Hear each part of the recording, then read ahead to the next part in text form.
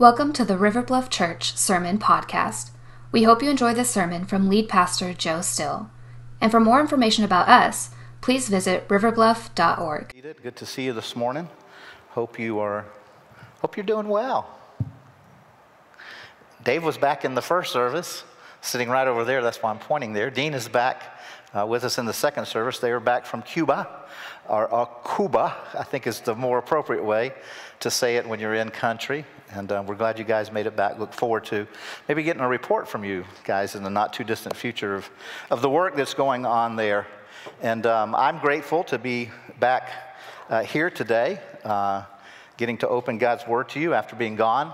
We were actually in town last week, but the week before that we were on vacation with our son and his wife. We went up to Richmond and got to spend some wonderful, wonderful time with them. And I started to say resting. We did rest some, but we did some work helping them get their house ready to sell. And but even that was delightful and joyful. I remember the days when he begrudgingly used to have to follow me around when we were working on projects around the house. And so I acted like I begrudged. No, I didn't do that. When I followed him around, no, I didn't. It really was. It was sheer delight and joy, and just want to thank you for giving us that time away, and to get some rest in, and are always grateful for that. One of the things that we believe and teach around here is really comes straight out of God's Word about rest and work, and it's simply this: we don't believe that that what we do is we work hard and then collapse and rest. We believe the Bible teaches that rhythm differently. That the very first activity of humanity in Genesis with God was, after God created them, they didn't go to work; they rested. They rested with God on the Sabbath that God made holy, and it was from that He then let them work. And so the rest that we got was great, and I'm grateful for it, because the week that we stepped in this past week was a whirlwind. It has been a crazy week. The week before that was a crazy week in so many ways in our nation, and the shootings in Buffalo that obviously were racially motivated, and the 10 lives that were lost there, and the horror of that. And so many of those funerals took place this past week. And then last week started with just a horrible disclosure about Southern Baptist, about the executive committee of the Southern Baptist Convention. Some of you may have seen that. It was just, if you read any of it, it regarded sexual abuse and neglect of the negligent care of survivors of sexual abuse, gross mishandling of some sensitive information, as well as lots of other issues that I'm not going into, but it was investigated over the last 20 years, specifically the Executive Committee of the Southern Baptist Convention. Some of you may know that last summer, because there was some concern about this, that our convention, when we gathered, we voted to have this looked into independently. And a task force was appointed, sexual abuse task force, and they hired a third-party outside consulting firm to come in and examine this, do a thorough examination, investigation, and then not to give the report to a committee, and not to give the report to a task force, but they paid this company to publicly release that report. And so the first time anybody really saw it was when it was publicly released. And there were just some horrible things in it. And our convention is still reeling from that. I am still kind of reeling from that. And there is much work to do. But now here's the hopeful part of this. God's Word tells us that we should pray and ask God to search our hearts and know us and see if there's any evil in us, that He would point it out so that we could repent and we seek restoration and in this case, reparation, I think. And so I believe that God is at work in the middle of this mess. And so that was kind of Sunday and Monday, and then I think all of us probably remember what we were doing and where we were at in the moment we heard about the shootings at that elementary school in Uvalde, Texas, where those 19 little children lost their lives, and where these two teachers lost their lives senselessly. And we were all, once again, we all came face to face with this great evil that exists in our world. And you and I, we listen to the news and all, and yes, they don't get it. They don't want to admit that there is an actual evil that's at work, because then they would have to admit there's an actual God at work in the midst of this too. But whatever was going on in all of this, it was like, this past week was like a great storm that has kind of come across our nation. And it's wretched and it's horrible, and we just need to understand that and ask the question, what does God call us to do when we face storms, things that are out of our control? We had no control over those things that I just named. And some of you this past week faced things that were completely out of your control. I know one of our dear members, Nancy Gilbert, she lost her husband, 56 and a half years, Jim. And so there's all kinds of difficulty and all these storms that just rage around us and in us and through us. And God's Word gives us some direction on how to handle that. So I want to step out of the series that we've been in this week and talk about that for just a moment. What do God's people do when faced with the storms of life? And because God's Word has a lot to say about it. In Proverbs chapter 10, verse 25, we read these words: when the storms of life come, the wicked are whirled away, but the godly have a lasting foundation. And I think so many of us are looking ourselves for where to plant our feet in these storms that we face when they come. Where's that foundation? Because storms, they come with, storms in this life with things like opposition, and they're exhausting, and they create anxiety when things come against us that we have no control over. But God's Word gives us some foundational truths that we can pursue to remain standing even when we're facing these storms. Ephesians chapter 6, part of that chapter talks about the evil in our world. It talks about that storm of evil. And God's Word tells us in verse 13 to put on the full armor of God, so that when the day of evil comes, and obviously we're talking about that day of evil, we're living in it, you may be able to stand your ground. There's a way to stand when these storms of evil come against us. And after you've done everything, to stand, to still be able to stand. And so I want to look at several things this morning, 4 things to be exact, that I believe God's Word teaches that we can stand. Now these points come from people that have poured into me and that I've read, and I think about a book by John Ortberg. I highly recommend it. If you want to walk on the water, you get to get out of the boat. Great book that will kind of touch on some things that he said there. Dr. Warren, a book he wrote, just so many things. And so there are 4 things that I just want to pull from kind of the whole of Scripture. We're not going to look at one passage today. But what are 4 things that God's Word points out a lot of things, but what are 4 basic things that we need to do to be able to stand when we face these uncontrollable storms? Well, the first thing that I want you to see and I want to point out this morning is this: to stand in the storms of life, I've got to get attached, and I need to stay attached to a faith family. I need to get attached and I need to stay attached to a faith family. One of the great maladies, I think, that has plagued the church in our generation is we have an attachment disorder. I believe that we have a significant attachment disorder, that so many Christ followers are not truly attached to Jesus. They're attached to principles and maybe precepts, but not attached to the person of Jesus.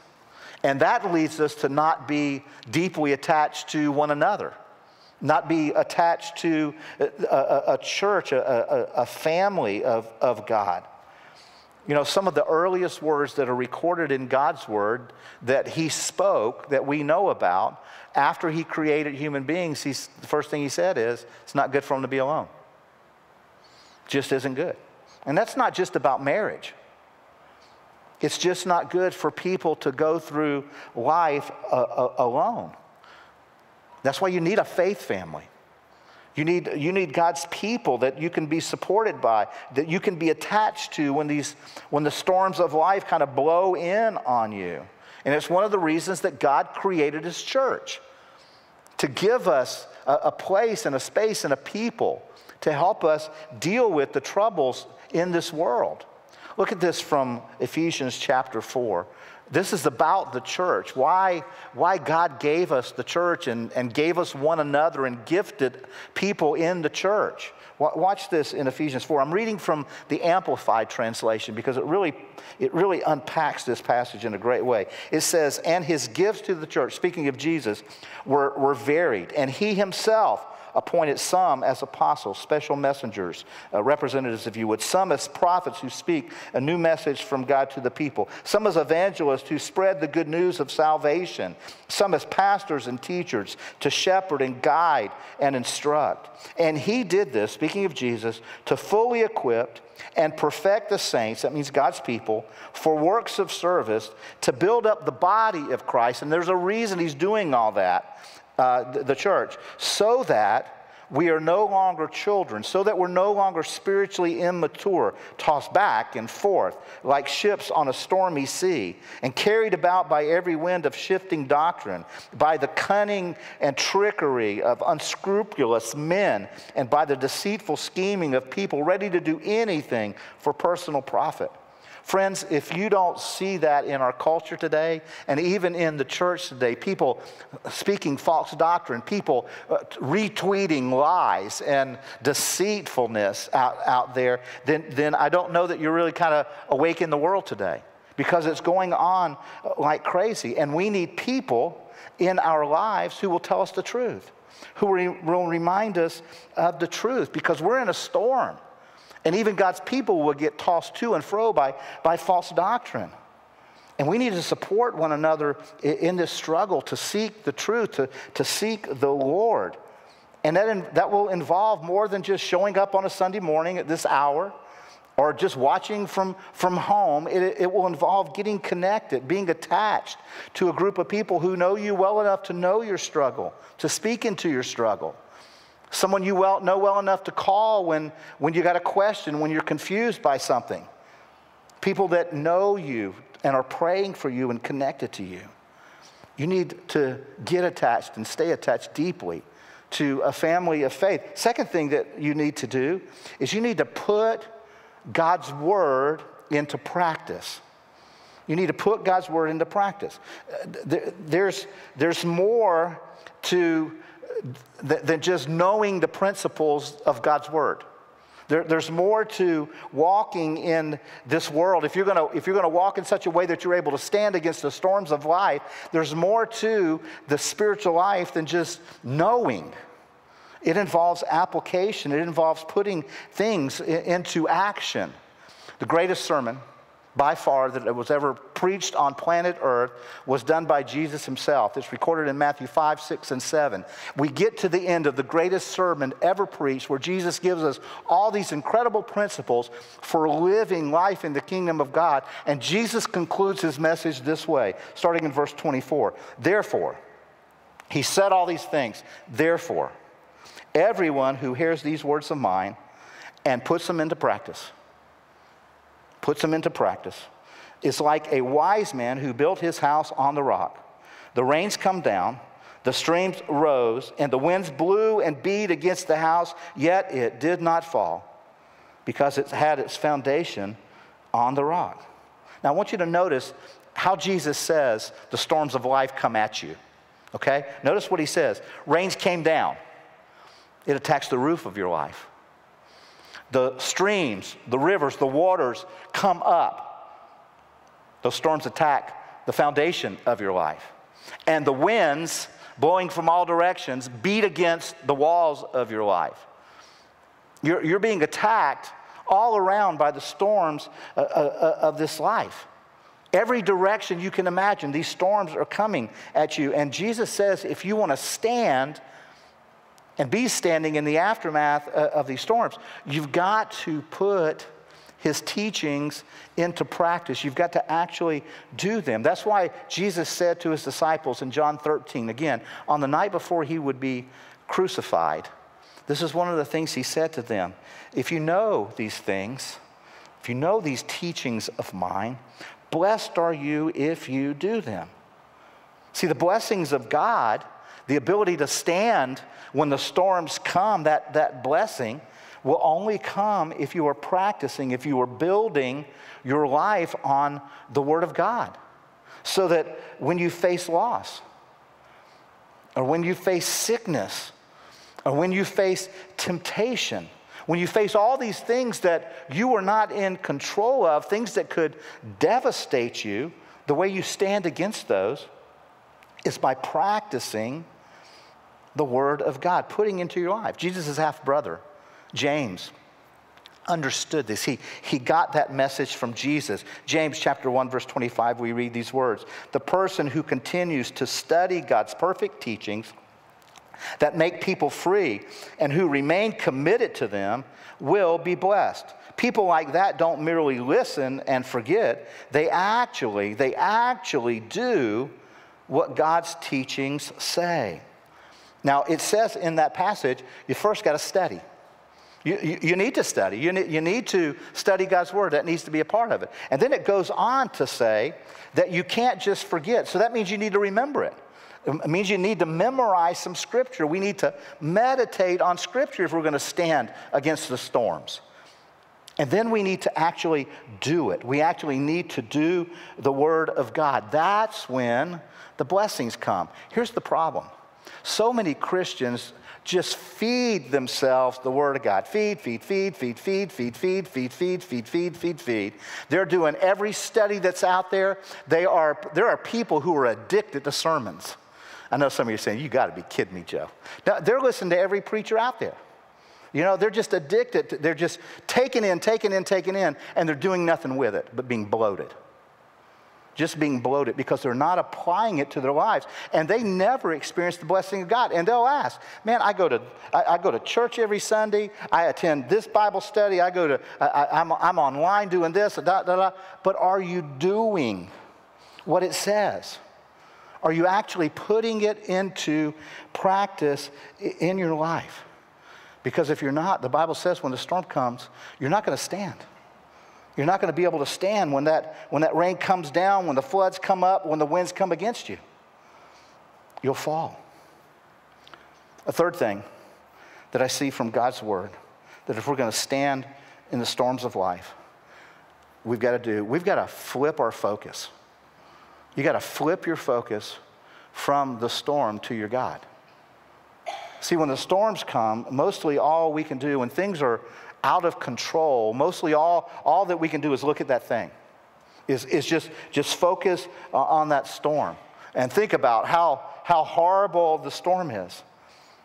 And if we want to learn to stand, we've got to flip our thinking from how great the storm is to how great our God is.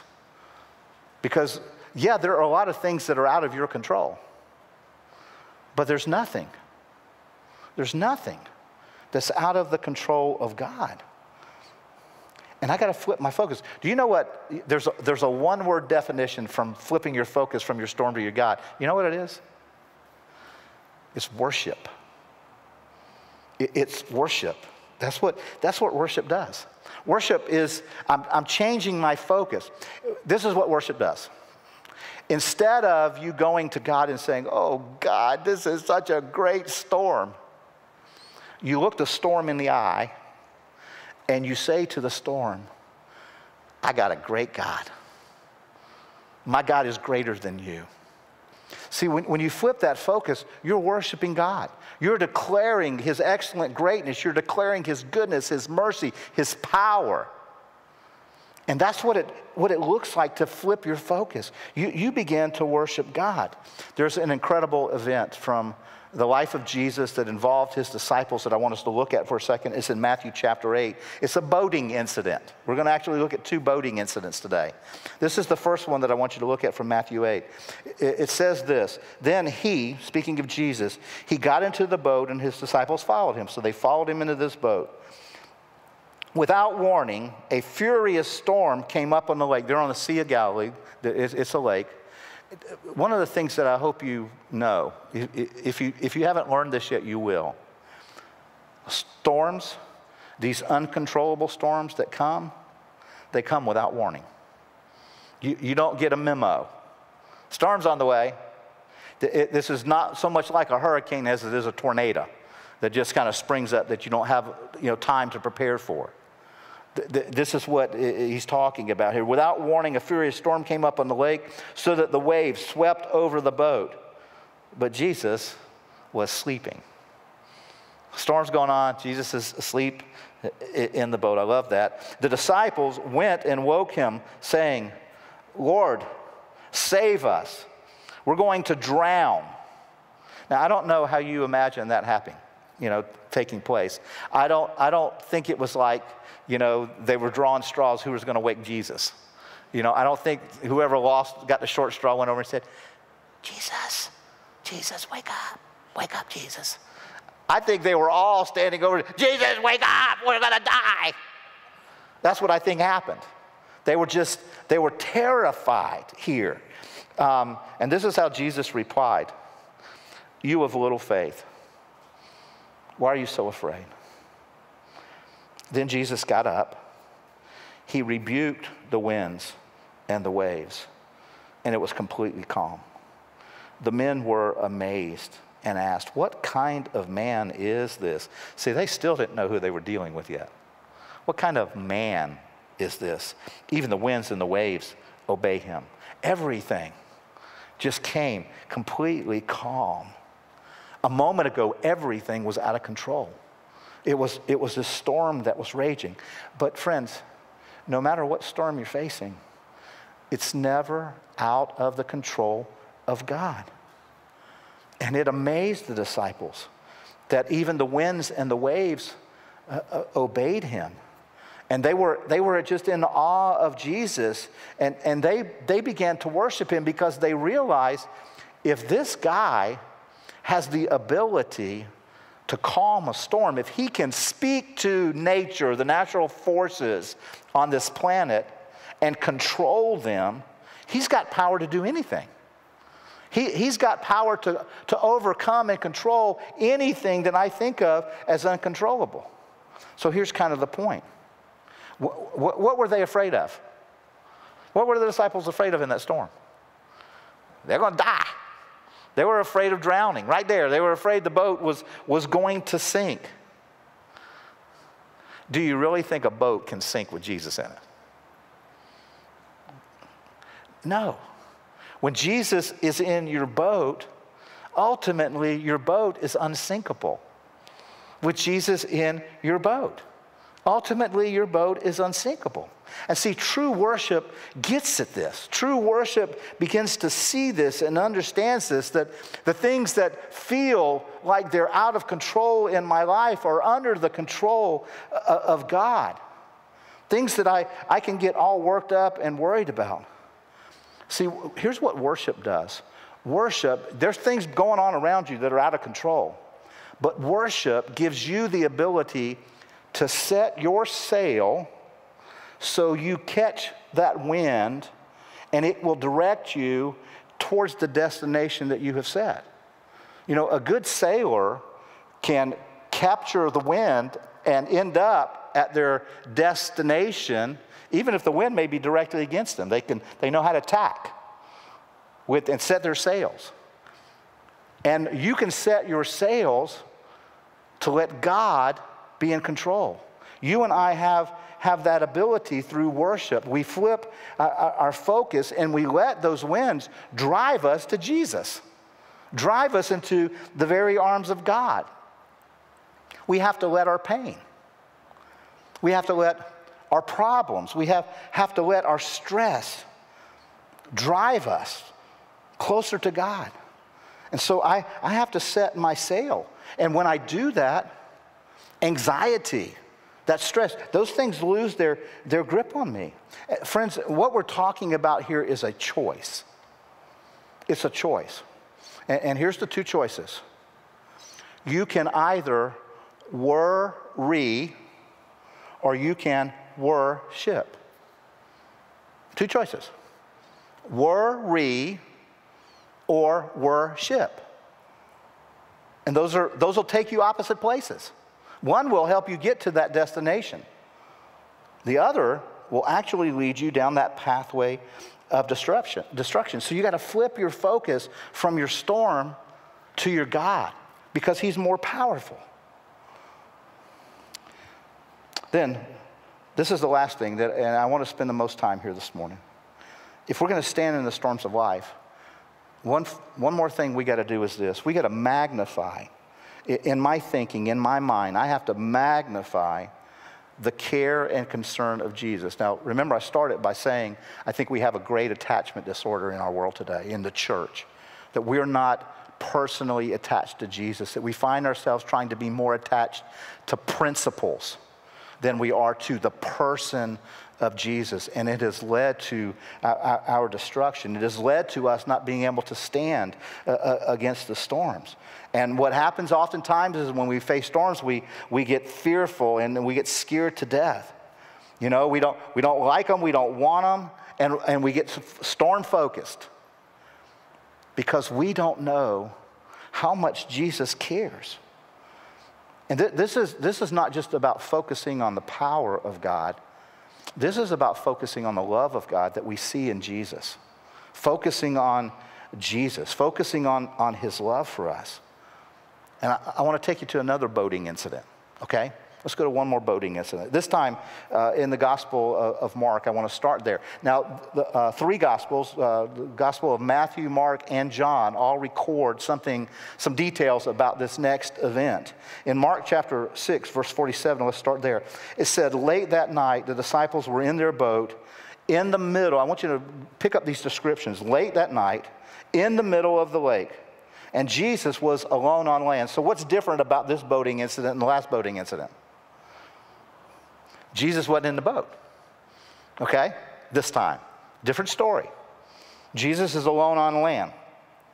Jesus saw that they were in serious trouble. Jesus saw that the disciples were in serious trouble. They were rowing hard and struggling against the wind and the waves about 3 o'clock in the morning. Now, most of you know 3 o'clock in the morning, those hours from 3 to 6, usually considered the darkest time of night. From 3 to 6. This is the darkest time of night. Jesus came to them walking on the water. Now, I want to give you just a little bit of background of what was happening here. This was immediately following that great miracle of feeding 5,000. And it was probably more like 15,000, but 5,000 men were fed that day. Their families, their spouses, their children were probably there. So there were probably at least 15,000 people that got miraculously fed by those few fish and few loaves of bread that were there that day. And immediately after that feeding, the Bible tells us that Jesus goes to his disciples. He says, I want you to get in the boat, and I want you to take the boat to Bethsaida, which was really just a couple hour journey, a 3-hour tour. Never mind. The weather, no, never mind. I'm not going to do the whole thing. But anyway, so they set out on the boat. The Bible tells us that Jesus goes back to the crowds that's there, and he sends them home. Evening's coming. It's going to get dark soon. So Jesus disperses the crowd. He goes up alone to pray. And so Jesus is alone praying. Now, if you've ever had the privilege of being on the Sea of Galilee, one of the things you'll know about it is it's surrounded by mountains and hills. And so Jesus, I'm imagining, was up on one of those mountains, And he was looking down on the sea while he was praying, and the Bible tells us he saw the disciples in great trouble, in this great trouble. What should have only been a quick little run up the shore to this town Bethsaida ended up being this grueling, treacherous, horrible situation for them that has blown them off course because another storm has come up on the Sea of Galilee. And they come up quickly there. And the disciples are exhausted. And they're anxious. And as you read these few short verses, you begin to understand why. And I just want to quickly point out 6 things. 6 things that these verses tell us about conditions they were facing that were against them because of this storm. First of all, we read a moment ago, it was late at night. Darkest part of the night. And you and I both know that fears usually increase when we can't see what's about to happen. When we can't see what's around the corner. When you can't see your way out of the financial crisis that you're in. When you can't see how you're going to get help for your child who is suffering. When you can't see all that's happening in your marriage that feels like it's falling apart and the mess you're in. When you can't see how you're going to make it through. When you're in the darkest part of the night. Anxiety goes up. Another condition that they were facing was, it says they were in the middle of the lake, which meant they were far from the safety of shore. They were insecure. Anxiety goes up when we're insecure. Because they were in the middle of the lake, they were in the deepest part of the water. They didn't want to be in the deepest part of the water. They were out of their comfort zone. They were in over their heads. Anybody feel like that right now? Maybe in some area of your life, you just feel like you're in over your head. And you have no earthly idea. No way. You don't see a way out of this. God does. They were out of their comfort zone. But God was at work in this. When you find yourselves in those moments, it creates anxiety. Sleepless nights come. A fourth condition that we see here is, we mentioned that Jesus isn't in a boat this time. They felt they were having to deal with this storm on their own skills, with their own abilities. And that, when you feel alone facing a problem, it always increases anxiety. When you feel like you're the only person, when you feel like, people are depending on you and looking to you, and you may feel like you're having to face it all by yourself. Oftentimes, you're not. Oftentimes, like me, I put that pressure on myself. But sometimes you begin to feel like that, which is one of the reasons, I want to go back to that attachment disorder. One of the reasons why we need to be attached to a family, a faith family who we know is there for us and with us, who'll take the journey lovingly with us and speak truth to us and encourage us. And as you're going to see in a moment, with Jesus, even though you might feel like you're alone, you never are. You're never truly alone. Fifth thing that we see is the wind was against them. Have you ever had to face opposition? I mean, people just opposed to you, fighting against you intentionally, undermining something that you're trying to accomplish. They were facing opposition. And when you face opposition, anxiety can go through the roof. It can jump. What do you feel like's opposing you right now? What in this life are you facing that's opposing you, that's causing you to struggle, that's causing you this anxiety that you're having to walk through? And remember, they were doing what Jesus, as they understood it, told them to do. And now they're being exhausted by that. And they're frustrated because they don't understand. I'm doing what Jesus wanted to do. And when you don't understand, especially when you think you're doing the right thing and all these things are coming against you, you begin to despair. And again, anxiety goes through the roof. Are you facing any of those 6 conditions today? This season of life? Some of you are saying, dude, I got all 6 of them going on. Sometimes you feel that way. Your storm can be that great. See, these disciples, they have been rowing all night long. This little couple-hour tour has turned into an all-night, anxiety-inducing moment. They're facing all 6 of those uncontrollable conditions.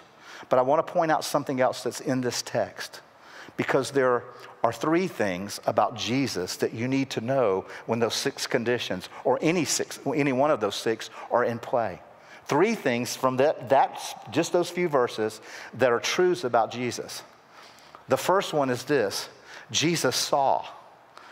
The scripture tells us that Jesus saw his disciples. He saw what was going on. He saw their struggle. It was another storm that they were facing. Jesus noticed. Jesus paid attention. He was keenly aware. Friends, God sees you. He sees what you're going through. He sees the storm that's raging against you. He knows your struggle. But we are so much like the disciples on the sea that night, because you know what? Jesus wasn't in the boat this time, and they were unaware that he could see them. They couldn't see him. They were unaware, and because of that, they became overwhelmed. When you forget, when you lose sight, when you are unaware that God sees you, that God sees that storm of circumstance that you were in, when you are unaware that he sees you, you will be overwhelmed by that storm, by those circumstances. And so you've got to remember that no storm comes against you that Jesus doesn't see.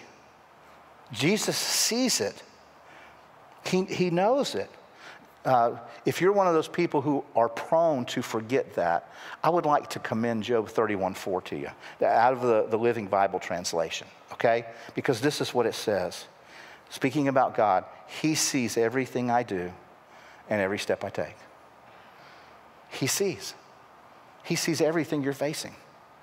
He sees every storm that's raging against you. He sees it all.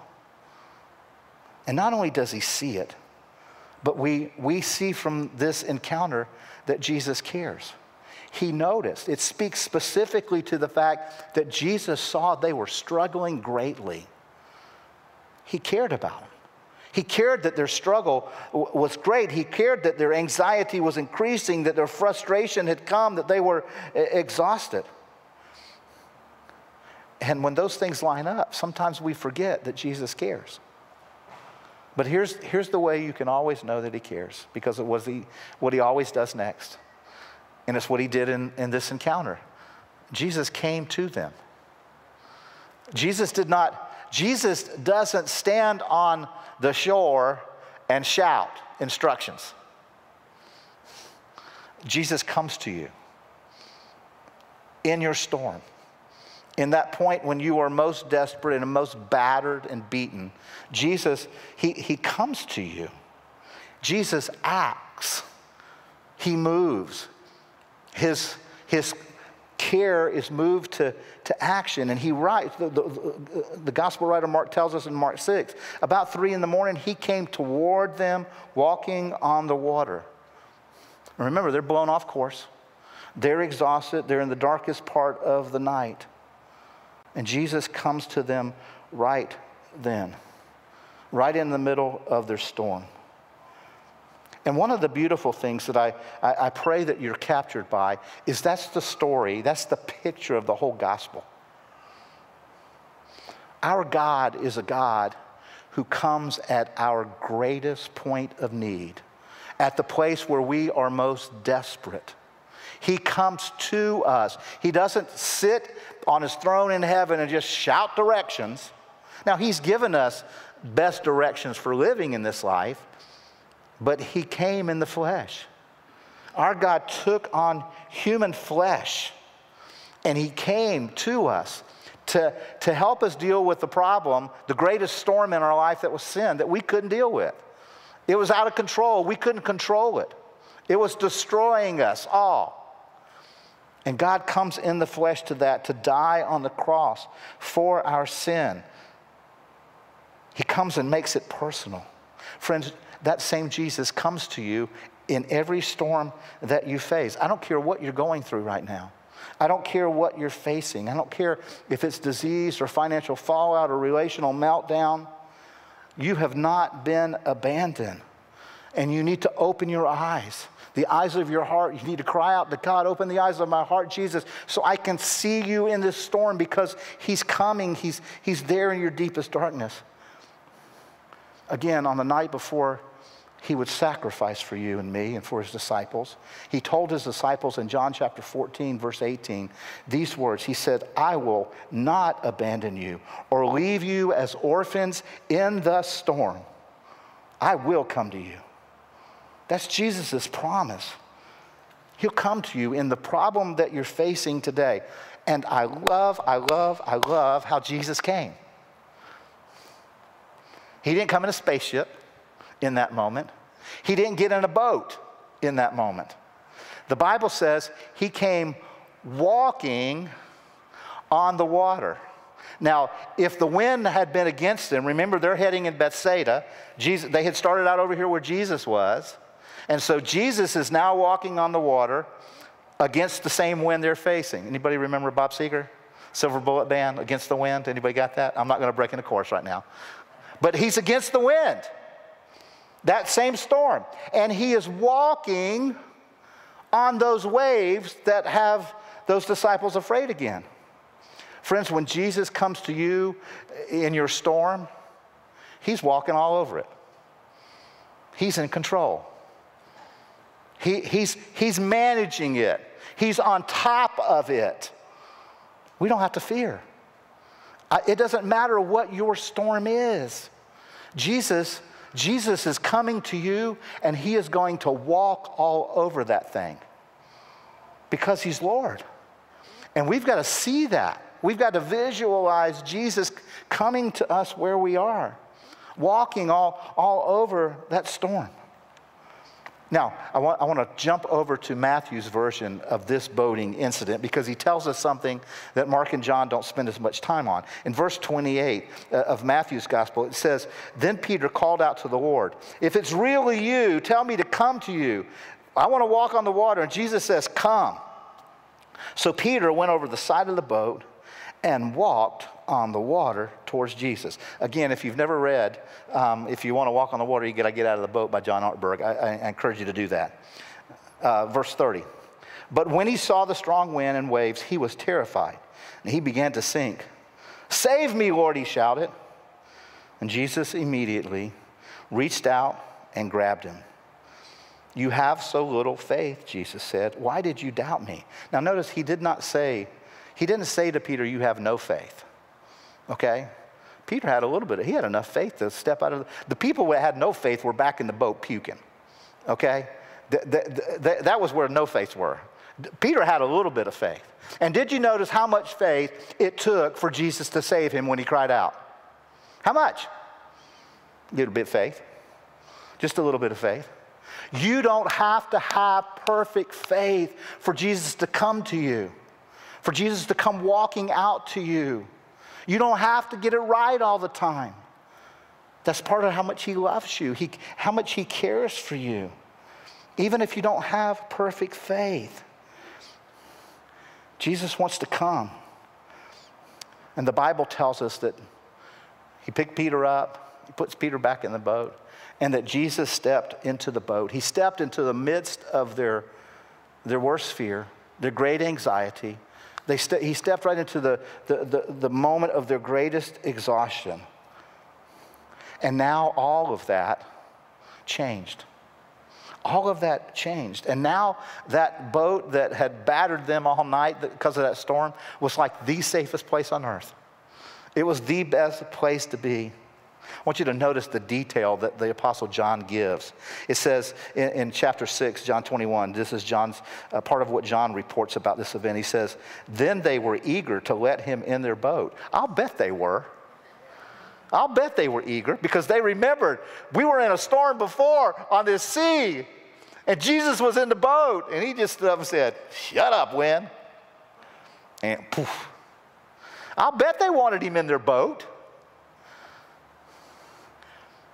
You want him in your boat? Do you want him in control of your boat? When's the last time you invited him into your boat? But notice what John goes on to say. Immediately they arrived at their destination. Immediately. I know people who have this destination in mind of what their life needs to look like. And they've been working hard. And they have worn themselves out. And they're exhausted. And they're frustrated. And they've made some pretty dumb decisions at times. They've given in to temptation because of their weariness. They may have invited Jesus into their boat one day, but at some point they decided he wasn't as good a driver as they were, so they may have kicked him out. Can't really do that, but theoretically, just play along with the vision for a minute. But basically they've said, "You're not going to be in control of my boat anymore. I'm going to take the helm. I'm going to be captain of my destiny." And Jesus will let you. See, not only does Jesus want to be invited into your boat, Jesus says, if you really want to get to your destination, the best destination for your life, you got to let me lead. You got to let me captain the boat. Because when I captain the boat, no matter what storm you face, it'll be good. I'll be with you. I'll come to you. I'll show you how you can flip your focus so that you know that God is greater than any storm. I'll show you how you can see my love and concern for you that is so incredibly great, that how much I care for you. I want to end with one more thought. It's from Psalm chapter 104. I want you to look at this with me. I've kind of pulled verses 1 and 4 together of Psalm 104. The psalmist starts out this way: "O Lord, my God, how great you are." And then in verse 3 and 4, he starts, "You use the clouds as your chariot, and you ride on the wings of wind. You use the winds as your messengers." When you are facing the storms of life, and they're raging about you, and you feel like you are beaten and battered down by those winds, if God has allowed a storm to come into your life, it's because he has a message for you. There's something that he wants you to know about him. He wants you to invite him into your storm. There's something he wants to speak to you through any storm that you're facing. And so the question becomes, will you let the messenger of that storm speak the truth of God to you? The truth of his love, the truth of his greatness, the truth of his power, the truth of how he will never leave you, how he will never forsake you, no matter what you face. Storms are going to come. Our nation is in a storm right now. God's people are in a storm right now. Are we wanting to walk on the water with Jesus, knowing that if we get in trouble, all we got to do is call out? And even in our imperfect little faith, he's going to save again. See, he wants to do it again. And some of you are saying, "Well, I think I've worn out my welcome with it." No. He wants to do it again. He wants in your boat. He wants to captain it. I don't know, maybe you're here today and you've never invited Jesus to step into your boat for the very first time. You've never said, "Jesus, come in. I give you control. I am tired of being beaten by the storms of this life. I'm tired of being battered. Come in, Jesus. Step into my life. Lead my life. I give you my life. I give you control of my boat." Most of us in here did that at some point. And what Jesus is wanting to hear from us today is, "Jesus, I want to get out from behind the wheel, and I want you to drive the boat. And I know it still may involve some storms, but I know with you at the helm, there's nothing that can come against me, that I won't be left standing because you're faithful. Because he's faithful. Maybe you just need to step back. Maybe today as we close with our worship song, maybe before you leave here today, whatever your storm is, maybe you just want to write it on a little piece of paper and leave it at the cross today. And just say, Jesus, this is my storm.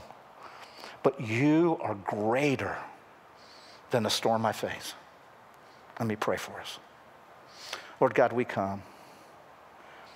We come as people who are choosing in this moment, recommitting ourselves to attaching ourselves to you, Jesus, and to our faith family in new and fresh ways. We want to attach even deeper. We come today, Jesus, more determined than ever to practice what we're learning, to put into our lives and do your word instead of just reading it or listening to it, to do it. We come today, Jesus, to reaffirm that you are greater than any storm we face. We're flipping our focus. We're choosing to worship you instead of worry.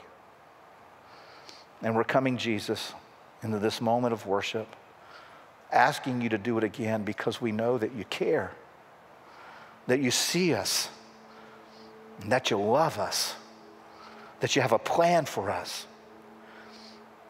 So we're inviting you into our boat.